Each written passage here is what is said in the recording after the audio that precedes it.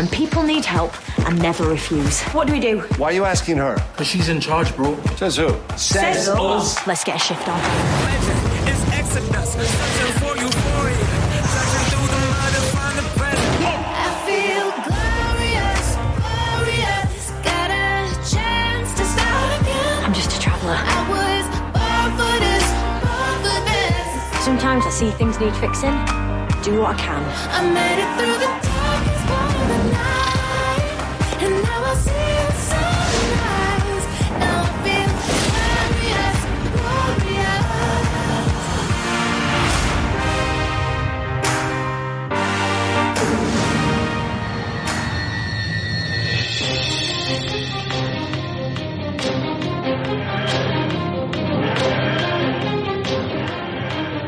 Welcome back, everyone. This is Discussing Who, and we are recording less than a week away from Series 11 of Doctor Who. Woohoo! And who is that first voice that I heard in the background? Lee Shackelford. Mr. Shackelford, how are you? I'm counting the hours down until the woman who fell to Earth. Until the woman who fell to Earth. That's what I was wondering. I was wondering if women were going to be, or a specific woman was going to be falling out of the sky. Yeah. And the second person I want to welcome back to the show, Clarence Brown. Clarence, how are you? I'm counting down the hours as well, man. I'm ready for this next series to kick off. Yeah.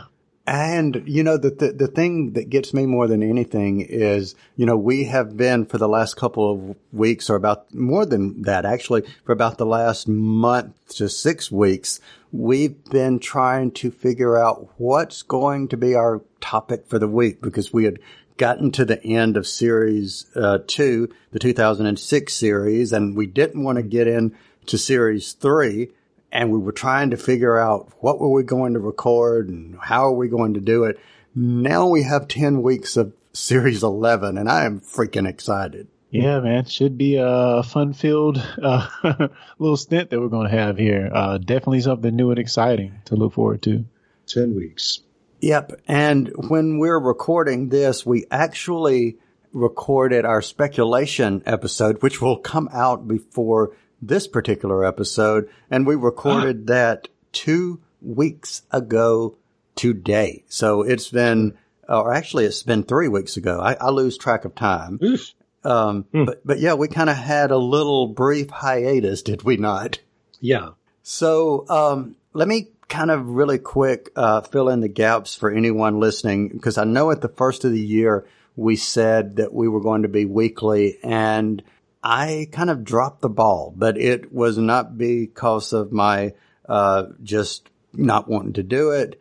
Literally, the day after we recorded on Tuesday night our last episode, I got sick at work, and lo and behold, I was in an ambulance in a couple of hours later. So I want to thank the two gentlemen on this podcast with me, specifically for how you guys reached out to me while I was in the hospital. Clarence, you came to the emergency room that Wednesday night, and both of you reached out. You were in, contact with me every day, checking on me, seeing how I was doing, and checking on me in the week that I was recuperating afterwards. And for anyone listening, I had my gallbladder out, and I know that's just a minor procedure, but when you don't know what's going on, it kind of scares the bejeebies out of you. And I just want to personally thank the both of you for your kindness, for your support, and for just being there with me, because that helped my mental state tremendously. So thank you both. I appreciate it. You're very welcome. And you do the same for us, too. So yes, I would. So cheers. It's funny you use the term minor surgery, because my sister went through the same thing. And I remember that scary night in the emergency room. And she and I were joking the next day about this term minor surgery. You know, anytime they cut you open and fiddle around with your insides, I think that's major surgery. Yeah, well, I was trying not to be. So our joke was, our joke the next day was, minor surgery is on you. Major surgery is on me. That's the definition. If it's on you, it's minor surgery. Yeah. Anyway, good one. No matter who you are. And just to make a relativity reference, it's funny how you say that other thing is the most important thing on the ship when I'm here. That's right. Hey, I'm right here. I can hear you talking. Yeah. But I will say, I think the last time we recorded, we were talking about Lee battening down the hatches in the impending storm. So I'll just say we'll count our many blessings as Cal has come through this ordeal, as well as Lee coming through the hurricane. So we're thankful for the blessings we've had over the last few weeks as well. Very true. Absolutely. It's often said that you don't realize and you don't count your blessings, as Clarence just said, until faced with something, and whether it was minor, whether it was not minor, I just think it was a good wake up call. Maybe, I don't know, but I don't know if that's a good way to put it. But I think I did learn a lesson, and one of my lessons is saying thank you when thank you is appropriate. And to you two gentlemen, you spend if not more for both of you, you spend at least an hour of your time every week doing this. And thank you. Bottom line, thank you. There you go. So you heard it here, folks. A nicer, gentler Cal Jones. Yes, that's right. No more bashing of the Batman v Superman. Yeah. We're moved past that. The next time you see Batman v Superman, you're going to be in a rhapsody about it. I know, it was actually it had its moments. It had its good moments that was really, with Wonder Woman in there, it was like really, really fantastic. And I have to give Jesse Eisenberg really quick. He did create a version of Lex Luthor unlike anything I've ever seen. So kudos to him. Yeah, or care to see, but yeah. And it was really, one last thing, Zack Snyder has a very good talent of creating things that are really cinematic, and the cinematography is really fantastic. And speaking of cinematography, that is something that is looking brilliant on Series 11 of what we've seen so far. Well, we're going to talk about Doctor Who now, finally. Yeah. Good. Yeah. Is that a segue or is that a segue? That was nice. You're the segue king, man. So but seriously though, before we segue into that, is there anything going on with you guys? I've been talking for about the last 5 minutes about myself, but anything going on with you guys that's of curiosity that you want to share or whatever before we get started? It's a good question, isn't it? No, not from me. I'm in the midst of just a bunch of schoolwork and that kind of stuff, and it's just taking up all my time. So I can't have I don't have time to be creative in ways that might actually interest people who are listening to this podcast. So no, in other words. What about you, Mr. Brown? Nothing really on mine either. Just trying to meet release dates. I'm a software developer, so that's and it's a home stretch. So just work on my end. Got you. Is software like the joke in the movie industry is that movies don't get released; they escape. Because the time just runs out, and you just have to say, "Okay, this is it. Go." Is software really? Is it the same deal? Oh, it has gotten so bad. And, the prevalence of internet and fast speeds has only made it worse. Wow. It's kind of the joke now that games get released in a beta state. And, since you can patch it 2 weeks later, there's no worries. We'll just fix it later. So, it's definitely the case in software as well. Wow. Hear. Yeah. So let's get into talking really, really quick about Series 11 before we get into our main segment. But having said that, I do want to say that if you have not seen anything about the Series 11 that I'm going to do it for the sake of I just like doing it. But there's not much out there for us to know. I mean, we speculated on the last episode, and we're going to talk about these little tidbits that we've got. But if you don't want to hear the tidbits that we have, be warned, because from henceforth, spoilers. Affirmative. Spoilers. Affirmative. Spoilers. So I don't think when we were recording last time, and correct me if I'm wrong here, but we did not know that it would be at 12:45 p.m. Central, 1:45 p.m. Eastern in the U.S. because it's simulcast to the UK. Did we know about the simulcast when we recorded last? I don't think so. I think that's pretty recent news. I think so too. Now, do we know? I'm counting on iTunes to get this, and I'm guessing that we won't get it until Monday. Do you know? I would guess about the same, and I'll tell you why. Doctor Who will be on at 7 p.m. Central Time. Normally, they're simulcasting it at 12:45 for the first episode, but then it will replay again at the 8 to 7 block, depending on which Eastern Central. Right. Based on that, considering this, I always got my download notice with iTunes around 2 a.m. in the morning.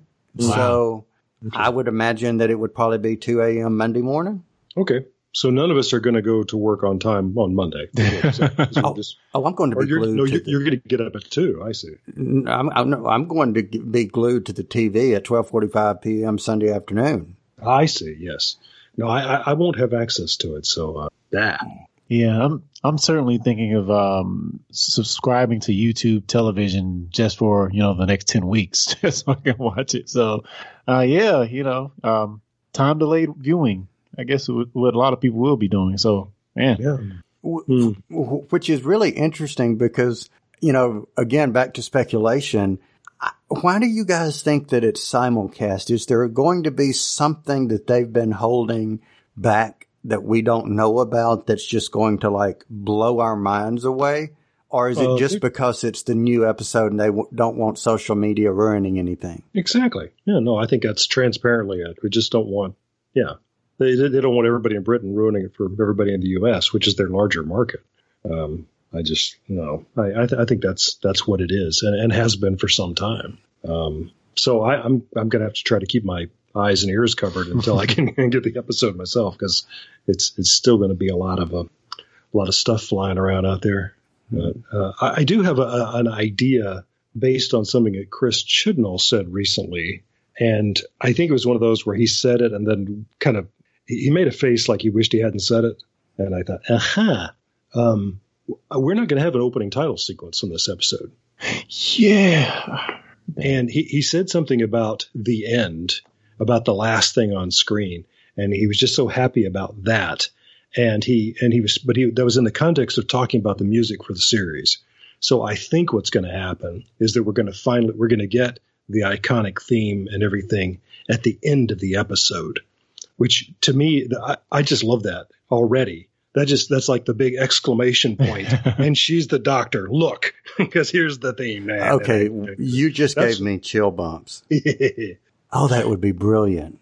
Isn't it great? Yeah, and I really think that's what they're going to do. So we'll see. Yeah, and especially thinking of the show Sans title sequence at the beginning, I get this feeling that it's just going to be build up. Like you said, get to that climactic end of the actual episode. I think it's going to be fantastic.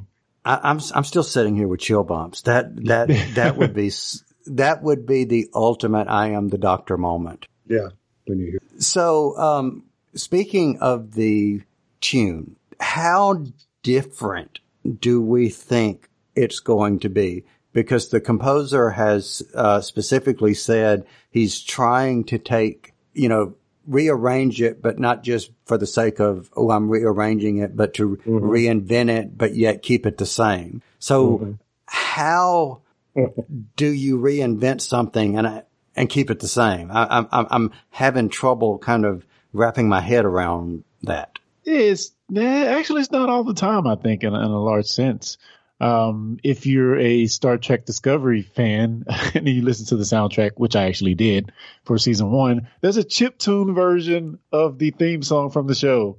It's just like all 8-bitty chiptuney sounding, and it sounds great. So, I guess the question is, how much do you reinvent it, and how much of those things we know that you're going to keep in this new version? It could be subtle tones, echoes of what we know from the past, but yet it could feel like something totally different. So, yeah, I'm excited to see what they do with it.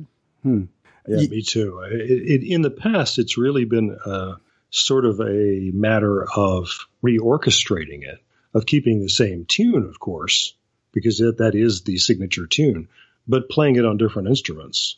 And it's gone to where it was being played by a single synthesizer up to being played by and then full orchestra and different tempos and so on. So, and I certainly understand the crushing pressure that's put on this guy whose name I can never remember.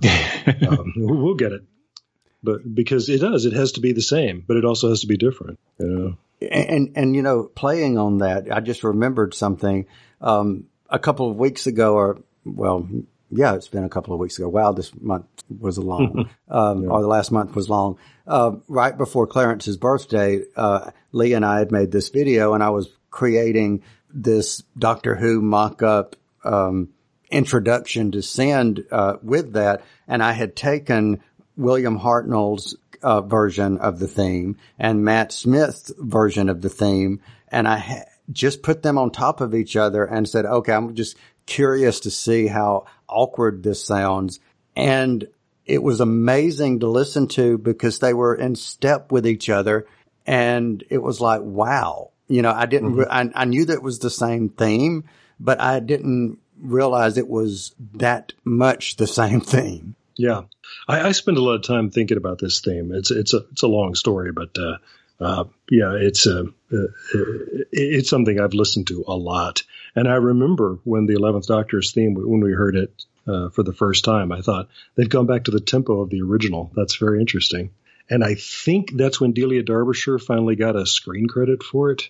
Interesting. And I thought that's nice that's all come together, that we're acknowledging the beginning of the series and the extraordinary woman who actually put this together, who's never gotten screen credit before.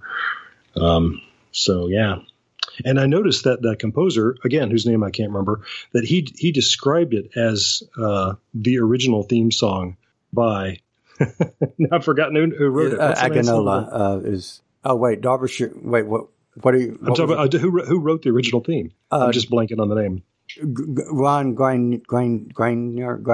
Ron Grainer, right. It is Grainer, yeah. And he was saying the original theme by Ron Grainer and Delia Derbyshire. He just spoke of it as being awesome, co-written by them, which I appreciated. So anyway. So speaking of Series 11, guys, we've often thought, and we've actually, said on here that with Chibnall having done Broadchurch, that there was an overarching arc. And we've talked about, especially with Moffat, the arcs that have come along. I was reading a article from Digital Spy earlier today that basically says no story arc for Series 11. And the quote is, mainly, it's standalone. Thoughts? Are you guys happy that it's standalone, mostly episodes? No two-parters, no three-parters or anything like that? Self-contained? Clarence, what do you think? I don't know. I'm at a loss on this one. I think the through line is interesting, but maybe it'll allow them to put a little more attention to these individual episodes and make those the fullest, 60 minutes or 42 minutes that it can be. I don't know. I know it's interesting. What do you guys think? I think it's interesting from the perspective of I'm happy not to have these two-parters in the sense of if we've only got 10 episodes. I personally didn't like the Monks from Series 10, and that was a three-parter. So that to me was a waste in some ways of 3 episodes. So from that, I think it's a good thing. And going even further back to the original series, yes, you had the serial type nature of the story, and it would be story part 1, 2, 3, and 4, or 10, or whatever. But it was a self-contained story, and then you moved on to the next one. Lee, what do you think? Yeah, I agree on all of those things. We talked about the original series. Yeah, some of the individual stories were 6 episodes long, but the season was 25 episodes long, right? So if we're going to have a season that's only 10 episodes, I by gum want 10 stories. Yeah. So that's the way I look at it anyway. And we have heard at Comic-Con they were talking about how each of the Doctor's new friend is going to a little place to go, that they're going to come out at the end of this series in a different place than they were to begin with. So there's still going to be a big emotional story chronologically through the series. We know that. And that's more than enough for me. I think that's grand. But I'll be glad to not see 2-parters and 3-parters. Yeah. I'm definitely glad we're not going to have the 2 and 3-parters, but it will feel a bit funny not to have sort of this, overall thing or narrative that's going through the entire episode arc, some mystery that we find out in the first episode that kind of carries its way through. It's going to feel different. I suppose so. Yeah. Yeah. Because we've just always had it. Right? Yeah. So let me ask you this. I know that Moffat and RTD both had arcs, and to some degree, but I would say that Moffat's arcs versus RTD's arcs were not necessarily the same kind of arc. The best example that I could give on that is series 6 that starts with the finale in the first episode, and you go to the end of the finale by the end of the series. Whereas with RTD, he just put tidbits. You saw Bad Wolf, but you didn't know what it was until the very end. To me, that's not necessarily an arc if you're just, putting breadcrumbs along the way, and then everything is like, oh, cool at the end. Lee, you're the writer. What do you say? Is that an arc? No, I think that's a good way of describing it. I really enjoyed things like the Bad Wolf, and that one's particularly because they were breadcrumbs, and we were interested, and it kept your eye open for the kind of Easter eggy nature of that. But an arc is Mickey going from being the one who's cringing and hiding behind Rose to being the one who almost doesn't know she's there the last time we see him in season 2, and is quite fine on his own, and the growing relationship between Rose and the Doctor until its ultimate heartbreak. It just wouldn't have been like that if she'd been separated from him in episode 2 of the first year. So that's an arc, and I think we're still going to get that with these characters in season 11. I just don't think. I think what they're saying is don't be looking for every episode for episode 2 to be dependent on episode 1, and for episode 3 to be dependent on episode 2, and so on. Good. I like that. Any fresh, new, different, good. Yeah, and if you've been looking at social media, you see that there are a lot of people who seem to be really upset about this announcement that there aren't going to be any Daleks or Cybermen, and I don't get it, because I was delighted to hear that there aren't going to be any Daleks or Cybermen. I don't know. It's just I like the kind of clean sweep here, and nobody's talking about making it not Doctor Who anymore. Unless you're one of those bozos who says that it can't be Doctor Who anymore because the lead character is a woman. But and that reminds me, was trailer number 2 out before our last episode? I don't think it was. So if you guys have seen it, my favorite part of that trailer is when they reiterate several times, she's in charge, bro. She's in charge. Says who? That is so fantastic. It is so fantastic. Says us. Let's get more of that. Yeah. And one of my favorite things she says in that too is, I am the Doctor and I never turn people down when that's not exactly how she says it, but when people need me, I'm there. Yeah. What do you guys think about the cinematography now that we're starting to see a little bit more of actual, clips, not just stills and pictures? What do you guys think of what you're seeing as far as the locales and specifically how it looks? Yeah, I think I heard Dave, our friend Dave from the Cultum Collective, talking about how the format looked a little bit more cinematic. And I need to go back and check this, but I think he was saying that it has top and bottom bars. And that could have just been a trailer thing, or maybe they're just shooting it differently. I'm not sure. Well, it's certainly there in the trailer. Yeah, it's almost 2-to-1, which is Panavision. I mean, that's a very, very wide frame, and my TV isn't shaped like that. I don't know. I don't know what they're thinking there. Definitely has more of that cinematic feel. Well, that's it. I mean, it really looks like it's made to be shown in a theater with a very wide screen, but is that how is that how everybody's going to be watching it? I don't know. So far, everything that I have seen has been on my computer. So I'm not blown away by anything that I've seen yet in terms of the image. I like the content of the images a lot. I like the kinds of things that were being shown, but so far I haven't said, look how gorgeous that is. But So I want to. I want to speculate something here for a moment. I'm watching the trailer while you guys are talking that Clarence just mentioned, and we get to the we get to the almost very end, and we see, and I didn't even think this until I paused it, but we see the doctor, and she's turning around, and she's basically blowing a kiss like goodbye to something, and it's in this like smoke-filled, white light-filled room with these pillars in it or something. And the pictures that I think we've seen of the doctors or the TARDIS now look to me to look a little more like the TARDIS from the 60s, smaller, darker color, not the bright and bigger blue of the last couple of 4, 5, 10 years. That being said, I wonder if when the TARDIS exploded or whatever happened to it, that it resets itself to new in some way. That's how we get the new TARDIS, but yet the old exterior. And she's saying goodbye to the TARDIS that we've known, maybe.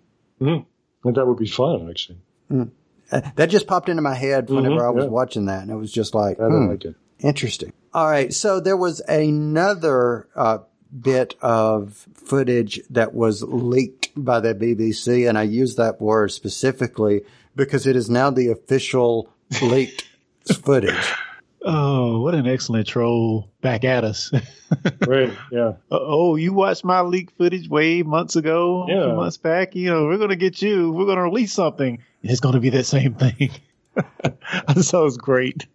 So what did you guys think of seeing the Doctor in action, the 13th Doctor in action in her first few moments, per se, after regeneration? Clarence, what did you think?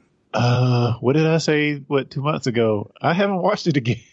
So you did. So you haven't watched, but you did watch it a couple of months ago. I watched it the first time. I did not watch it the second time because I just read that it's the same thing and I didn't even pursue it. But I think I said the last time it seemed fun. The Doctor, I'm not going to say she, the Doctor had that bit of joy and discovery that we often love when the Doctor regenerates. So yeah, I enjoyed it. What about you, Lee? Yeah, and I have watched it over and over again. When they officially released it, I said, "Oh, cool! I'll watch it again," because I just love it that much. And I'm glad that it's not something they made just to promote the show, but it is actually a clip from the episode, so we know we're going to see this.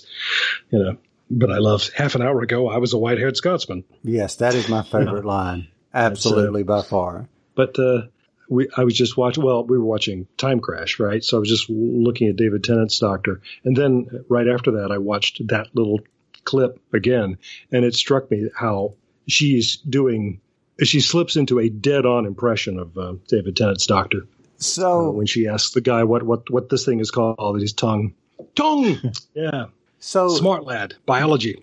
Do we think that, I've heard it say before that, in many ways that you have Capaldi mirroring the first Doctor, and you had Matt Smith who had bits and pieces specifically of the second Doctor. And, there were some things that Eccleston did for me that reminded me a little bit of the fourth Doctor sometimes, especially whenever he did the big smile. That reminded me of the fourth Doctor. Do we think that she is channeling some of the 10th Doctor? That's certainly the impression I get from that little clip, but who knows? I just thought it was funny to think about them on Broadchurch and think she certainly had plenty of time to practice her David Tennant impression. So. What do we think about her accent? Is it growing? Are we understanding it better, or are we not? It hasn't been an issue for me, but I just love it. What about you, Clarence? I think at first it was a little hard to understand, but I think we'll get used to it. I think, we'll watch enough of it and we'll get used to it. Depending on how much British television you already watch, you may be used to it already, but, I don't think it's that bad. It reminds me of when Capaldi first took over. And Clarence, this was before we started doing the podcast. You and I were talking, and we were talking about his accent, and both of us were having a little trouble understanding, some of the mannerisms. For her, for some reason, I don't know exactly why, but at first I was having a little bit of difficulty, and it may be because of my hearing or lack thereof. But I've noticed, like you guys both just said, it's the more you listen to her, the more it's becoming a moot point. So I think it's the accent. My bottom line is the accent is growing on. Yeah, it certainly, I think the worst accent I've heard is not even in a person from the UK doing it. It was actually Robert Downey Jr. in his Sherlock Holmes impression on the movie he did a few years back. And I watched this whole movie. I went to the theater. I couldn't understand a word he was saying the whole time. It's like, no, what are you doing? So before we get into the main section, I've just got to make myself happy here. I was reading on Doctor Who the other day that Big Finish is bringing back one of my favorite Doctor Who characters. Missy, Michelle Gomez, is back in some brand new audio adventures portraying the Mistress, also known as Missy, also known as the Master. And she isn't the only Time Lord that's back. Rufus Hound, who has depicted the meddling monk so brilliantly in the past, will be assisting our devilish Scary Poppins to evade the Doctor. I just kind of like how they called her Scary Poppins.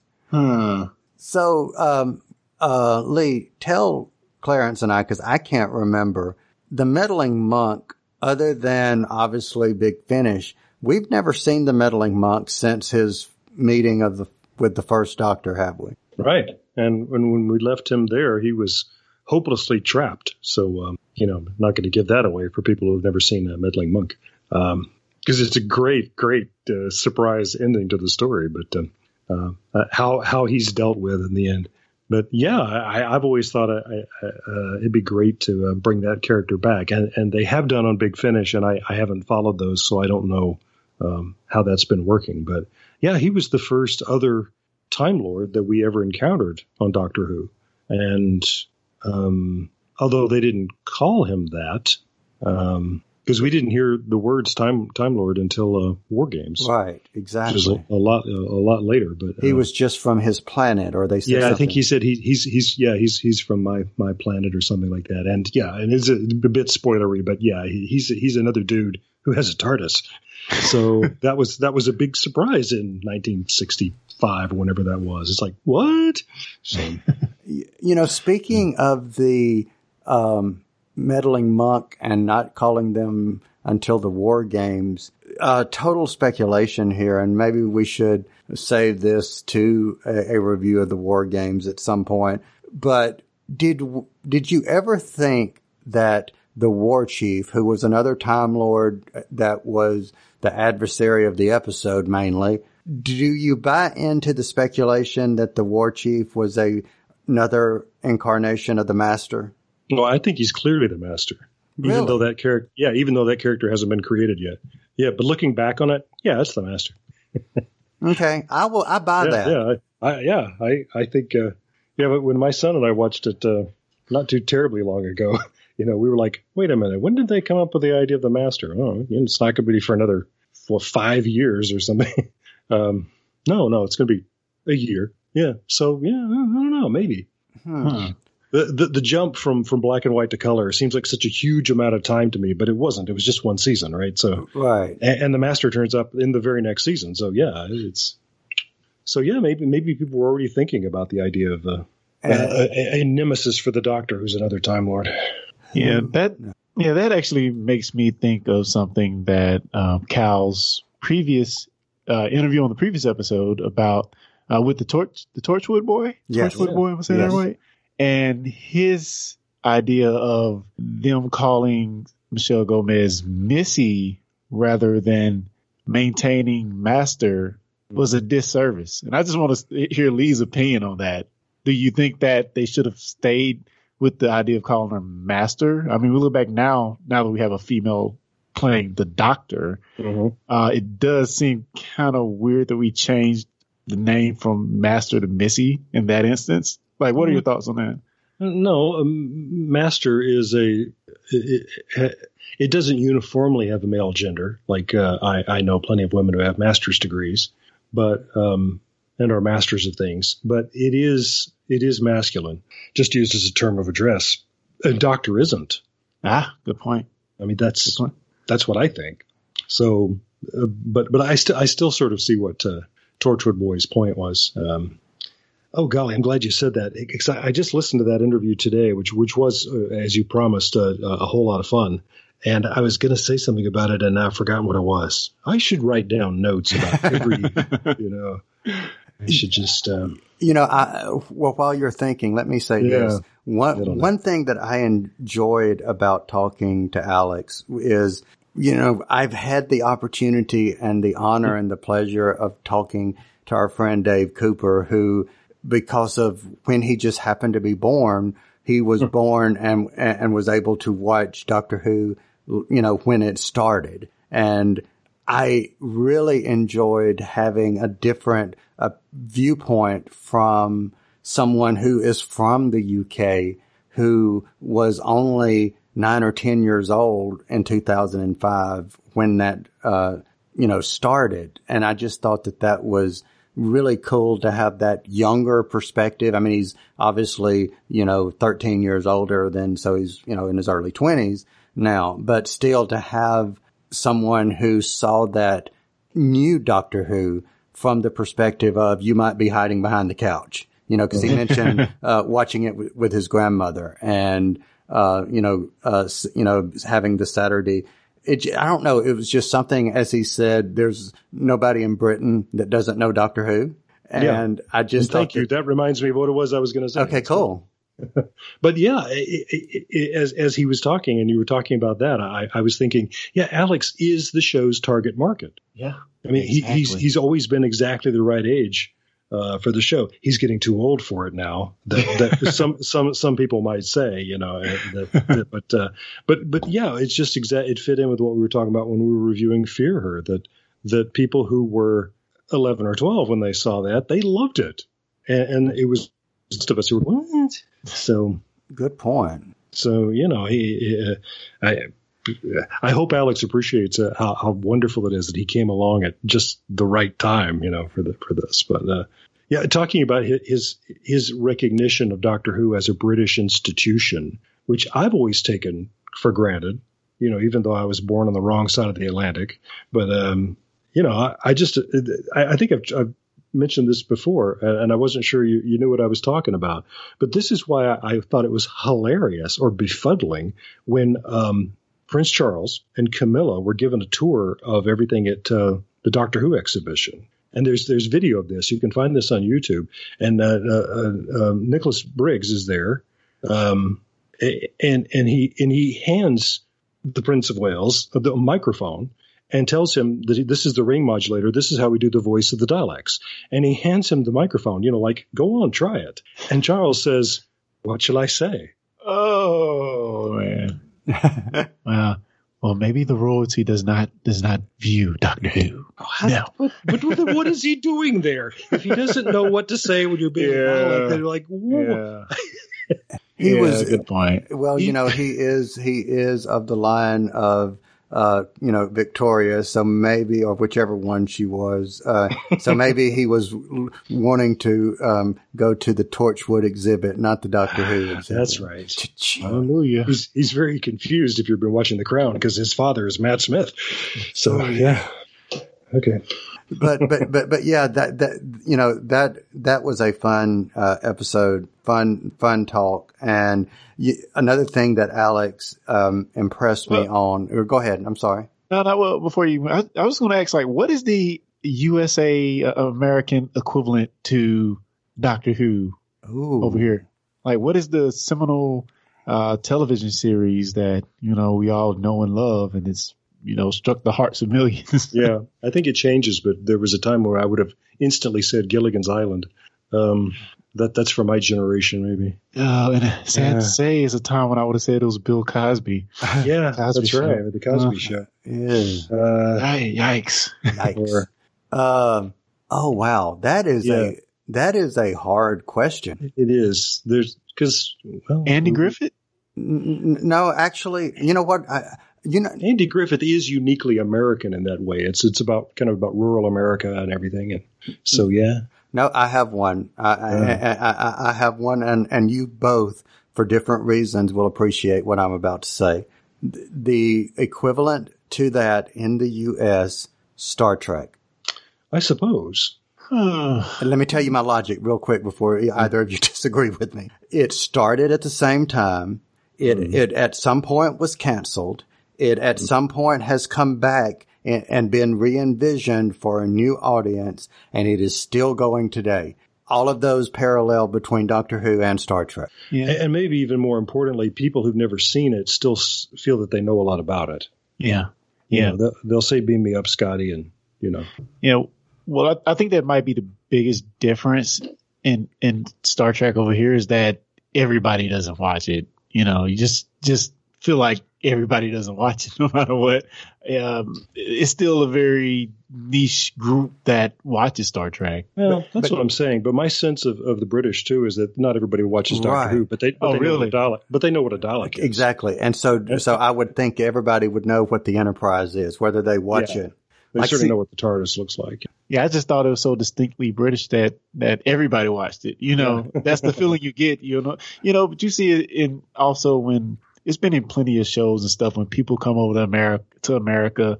They think we're all cowboys and we're all John Wayne and stuff like that. I was just about to say that. Yeah, that's exactly like them coming over here and thinking that we're riding on the train shooting at Indians. Case in point. When Doctor Who came to America, what was the first thing he was wearing? A Stetson. That's right. Good point. And what did River do? She shot it off his head. Yeah. Oh, I thought you meant when the first Doctor and his TARDIS went. Oh, no. Yeah. And the first person. That. Yeah, and the first person they talked to is wearing a cowboy hat. That's true. That's true. And he's clearly from Texas. He's got this big belt buckle and his cowboy boots, and he's got this drawl talking, and he says he's from Alabama. And I thought, yeah, that was written by somebody who's never been here. So that's anyway. So why don't we get into our main segment? And we kind of took, or actually not we, I kind of took this, or not kind of, I did take this out of the normal sequence of events because I was trying to find something that would be quick to watch and that we could watch and record an episode on. And I chose Time Crash specifically because it did not directly pertain to impact an episode. There is a clip, a moment at the very beginning that is pertaining to a previous episode. However, that withstanding, it was pretty much self-contained. So without giving any details, just on a level of ballpark figure, did you enjoy it? Lee, what did you think? Did you enjoy this episode? Oh, I've watched this again and again. I just think it's so funny and smart and so meta. And we'll talk more about that, I hope. All right. Clarence, what about you? Yeah, I think I love how they always come up with excuses for why they're together. I think that bit was fantastic. And as always, an interaction between two doctors. I mean, what's not to love about that, right? Oh, very good point. And I will just echo the fact of there were two doctors there. What's not to love about that? And I would say that this ranks as far as validating new Doctor Who. this ranks up there to me with having Elizabeth Sladen return. You've had a former doctor return. So I just think that further helped to validate Doctor Who for a new generation, saying, without a doubt, this is Doctor Who. So tell me, we see the Doctor literally kind of the TARDISes crash in on themselves. So the look of Peter Davison's fifth Doctor, Lee, what did you think when, obviously he's aged, but how did you like, and what did you mean when you said the meta of it? Kind of expunge or explain into that a little bit.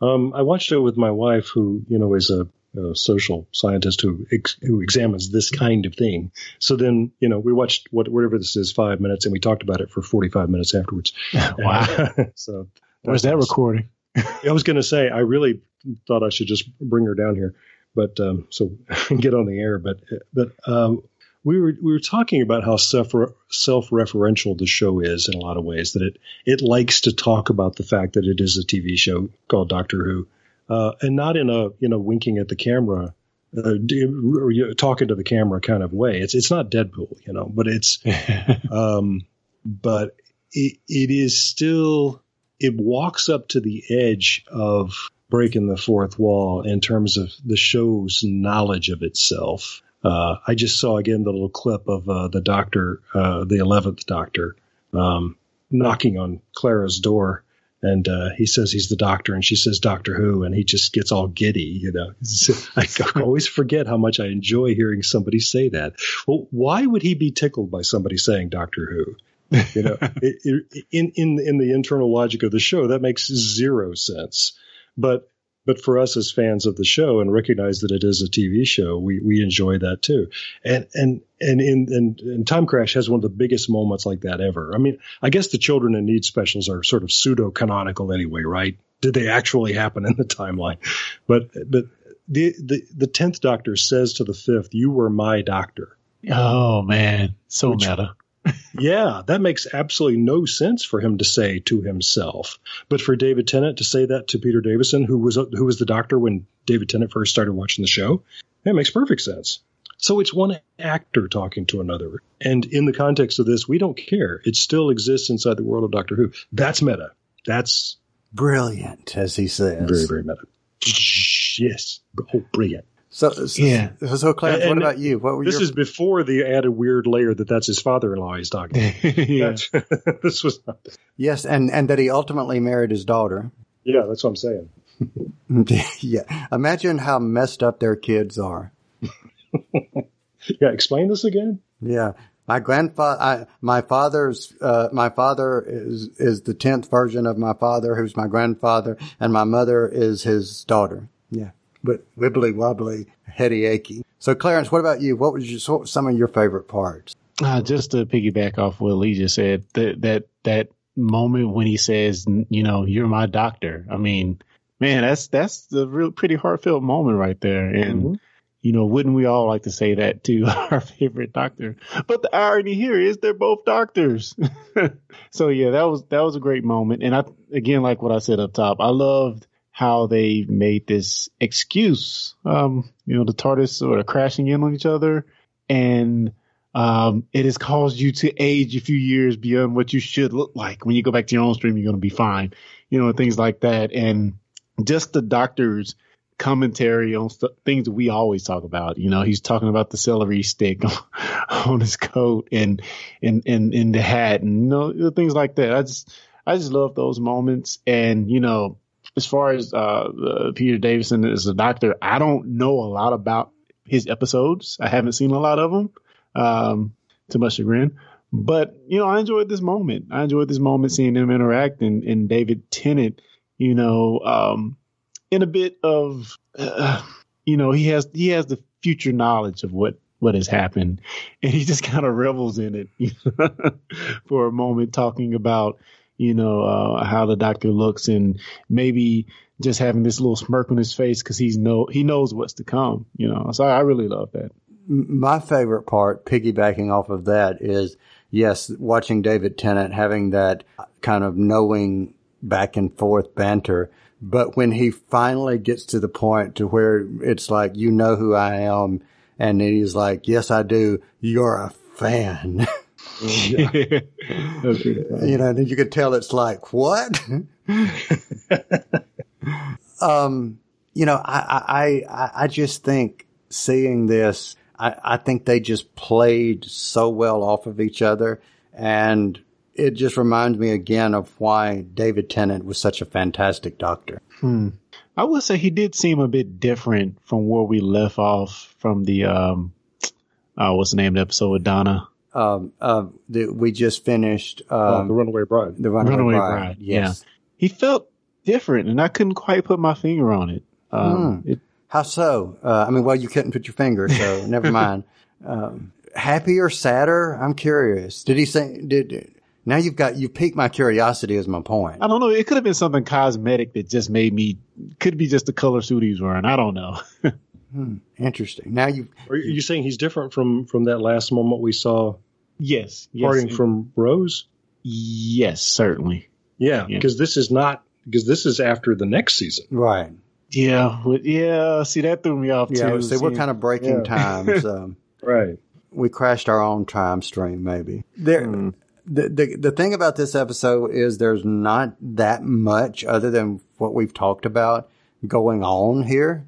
Other than I just think it was fun. That's it. Yeah, that's what it's there for. They donated their time to make something fun for the Children in Need annual fundraiser, and and just had a ball with it. Clearly. So I don't, you know what? I think let's forego giving a rating on this because it was done as charity and it has 2 doctors. I mean, by golly, what else is there to say, right? Yeah. Well, I got a question for you guys. All right, cool. So of course we don't have Torchwood anymore, and we don't have the Sarah Jane Adventures anymore. And we see, I keep relating everything to Star Trek. We see we're having this Picard series coming up. Do we think there's room in the Doctor Who universe to bring back a spinoff series? And maybe not a spinoff series in the sense of, we have a Jack Harkness running around causing havoc. But maybe bring a Doctor back to be on a parallel adventure, but not really, because it kind of takes place in another time stream, maybe? I have thoughts, but Lee, what do you think? Well, in Australia, they're going to do another K9 series. Okay. I thought that would get a laugh because I don't think that's not an answer to that question at all. Well, considering the fact that I've seen the Australian K9 just a little bit, no. I'm being. Wait. I'm sure it's quite good and there are people who have put a lot of hard work into that. That's right. So kudos to them for creating something of a robot dog. Kudos to them. Go for it. Excellent. I'm sorry. Yeah. I was trying to ruffle the feathers of the newer, sleeker Kyle Jones. Hey, I told you, I have regenerated. I almost blew the whole thing. Yeah. I have new kidneys. I don't like the color. How dare you have the gall? I know. Gall. Exactly. I know. All Gall jokes can be made now. I traveled through time and visited with Charles de Gaulle or whatever his name is. No, to answer your question though, Clarence, I wouldn't mind seeing an eighth Doctor series. Yeah. He always thought Paul McGann deserved better than he's gotten. Yeah, that would be good. Yeah. I think that would be the only one that could probably make sense because we have seen him in canon as an older version of himself. Exactly. So I think that would work.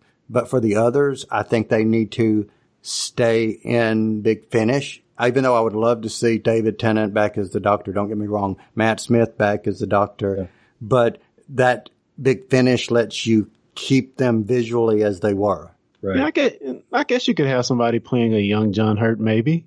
Yeah, you could. Good point. I hadn't thought about that. I used to do a great impression of his voice. I've lost it now. Anyway, that was me campaigning to be Big Finish John Hurt, Big Finish War Doctor.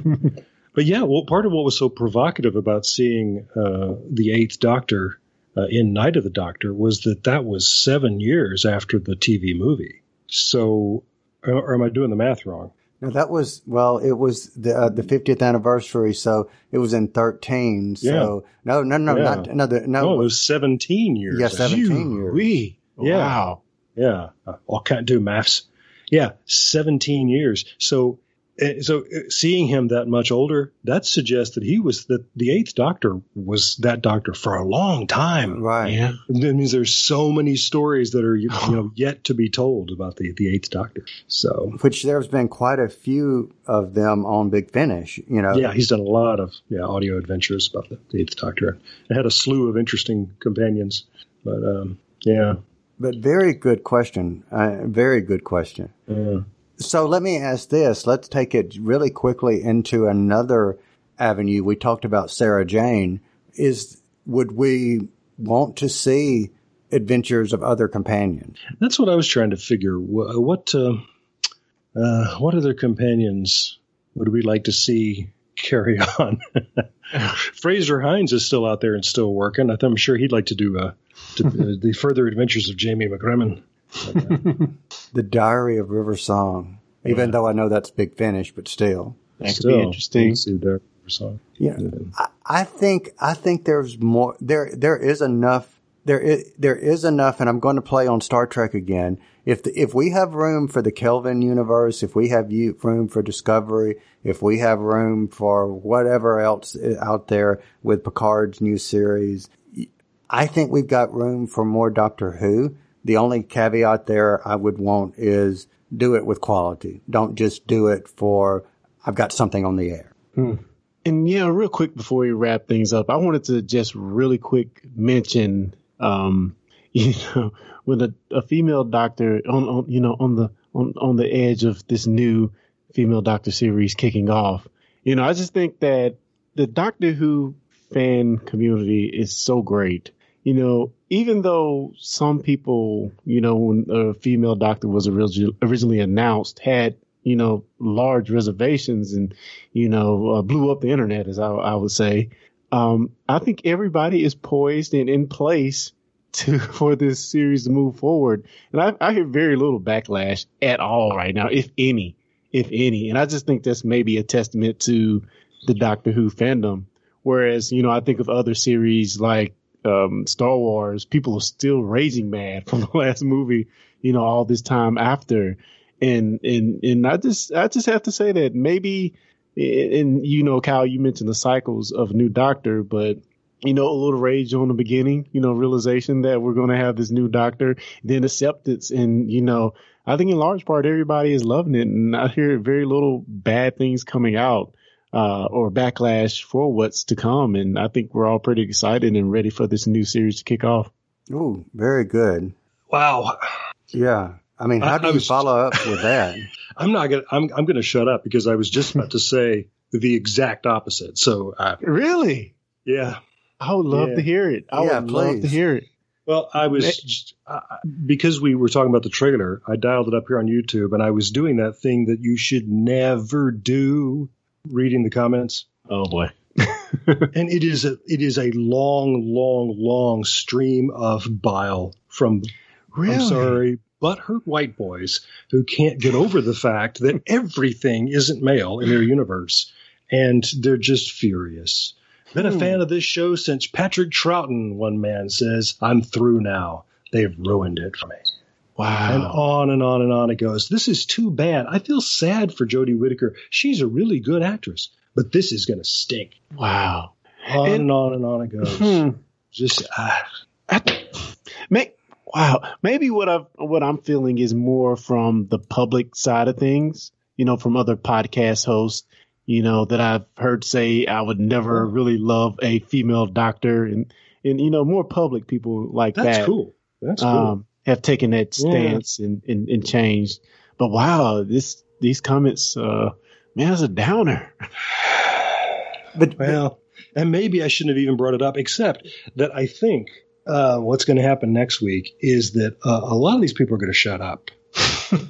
Because I think the show's going to be awesome. Well, they're still going to complain about it. What am I saying? Yeah, I mean, But it's you know the what? internet. You know, I think some of those people who do that, I was reading a comment stream. It was on Facebook, and I was reading a comment stream from a Doctor Who group, and I wouldn't mention it if I did mention it because the people in the group were being very appropriate. But there was one person who was making comments, and it was pretty much, and it's not, clickbait is not the right term, but it, I think, gets my point across.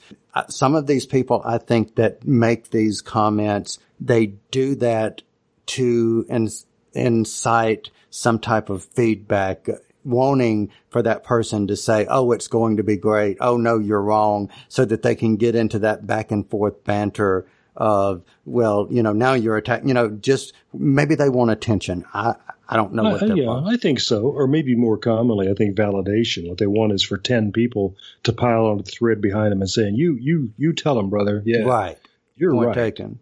Yeah. You know, and they may do that just going from Doctor Who comments to Game of Thrones comments to Walking Dead to Babylon 5 to whatever, you know. So, yeah, I think some of that's part of it. And is there going to be a small minority that's going to dislike her? Absolutely. But you know what? There are people that didn't like Patrick Troughton because he wasn't William Hartnell. Well, that's right.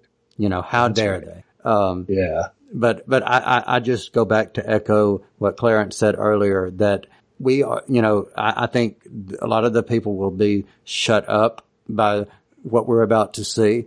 But just imagine for a second, the next time we record, the next time we're on, as far as I know, the three of us together, Doctor Who will have changed forever. Not just because we got a new, we will have seen an episode in its entirety, if all things happen the way they should, and we're still here next week. Right. We will have seen an episode with the 13th Doctor. Yeah. And a new showrunner with a new theme, new composer. Yep. Everything changes. Everything changes. You know, if that isn't a message that you get from Doctor Who, then you maybe you're watching the wrong show. Yeah. Maybe you're not paying attention. Exactly. And that's exciting, though. That's well, yeah, we move on. And I meant to bring this up earlier, but were either of you aware of this weird, talking about fan reactions to things? The BBC did a release about something related to the 13th Doctor, and saying, you know, this is going to be the big debut, and it's going to be next Sunday, and so on. Jodie Whittaker's taking over the role from Peter Capaldi, who was not exactly the most popular Doctor. What? Yes. Yeah. And then there were some other things like that. There were these sort of left-handed kind of dismissals of the 12th Doctor. Oh, man. Don't crap on Capaldi, man. From the Beeb. I mean, but you know what? Going back to that comment Clarence made about the fan community, fans were not happy with the Beeb because of that. That's right. Yeah, that was the part that I liked about it, was the immediate kind of dog pile of, wait a minute, I love the 12th Doctor. Don't tell us who we don't like. So, well, I just think we like the Doctor, whether it's the 13th, whether it's the first, whether it's whomever the Doctor, whether it's the curator. Who knows? Who knows? That's all I got to say. So, if we were to wonder where other people might find the two of you, Clarence, what are some other things you might be working on? I will direct people to techpedition.com. That's techpedition.com, where we talk all about tech. Check us out. Cool beans. Well, Mr. Shackelford, what about you? Even though the show is kind of on hiatus right now, I will still point people towards the Relativity Podcast, which one finds, of course, at relativitypodcast.com. Cool beans. And for anyone listening, you can also find other things that we are working on here at discussingnetwork.com. And again, gentlemen, thank you for joining me as always. And for everyone listening, thank you for listening. We are glad that you're here. We can't wait to discuss Series 11 and send us your feedback. If you have any feedback on the Night of the Doctor, we mentioned that earlier, Time Crash, we've mentioned that earlier, or any of our former episodes, or if you have any feedback that you want to talk about from Series 11, if you've seen that by the time you're listening, send it to us. You can do that at host@discussingnetwork.com. So on behalf of all three of us, thank you for listening, and we will be back next time. You've been listening to the Discussing Network. Find out more at discussingnetwork.com. Discussing Who is brought to you by Audible. You've probably heard of Audible, but just in case, they are the world's leading provider of audiobooks. They have more than 180,000 titles. Let me say that again. 180,000 titles to choose from. Imagine a genre, they've got an audiobook. And these files play on smartphones, Kindles, tablets, in fact, over 500 different devices. Now, for fans of Discussing Who, Audible is offering a free download when you start a new Audible subscription. And you can choose anything at all from that vast library. But we know you want to get one of their absolutely fantastic Doctor Who titles, which include New Adventures of the Doctor, but also Torchwood and River Song. And they're performed for you by actors you know and love. Wonderful voices, Tom Baker, Alex Kingston, David Tennant. The list goes on and on. So try it out for 30 days. And if at the end of the month you decide Audible is not for you, you still get to keep that Doctor Who book you downloaded. So look at it this way. Free Doctor Who book. So here's how you get started. Point your favorite web browser to audibletrial.com/discussingwho. That's audibletrial, all one word, audibletrial.com/discussingwho, also one word. And that's how you get your free book. What could be better than that?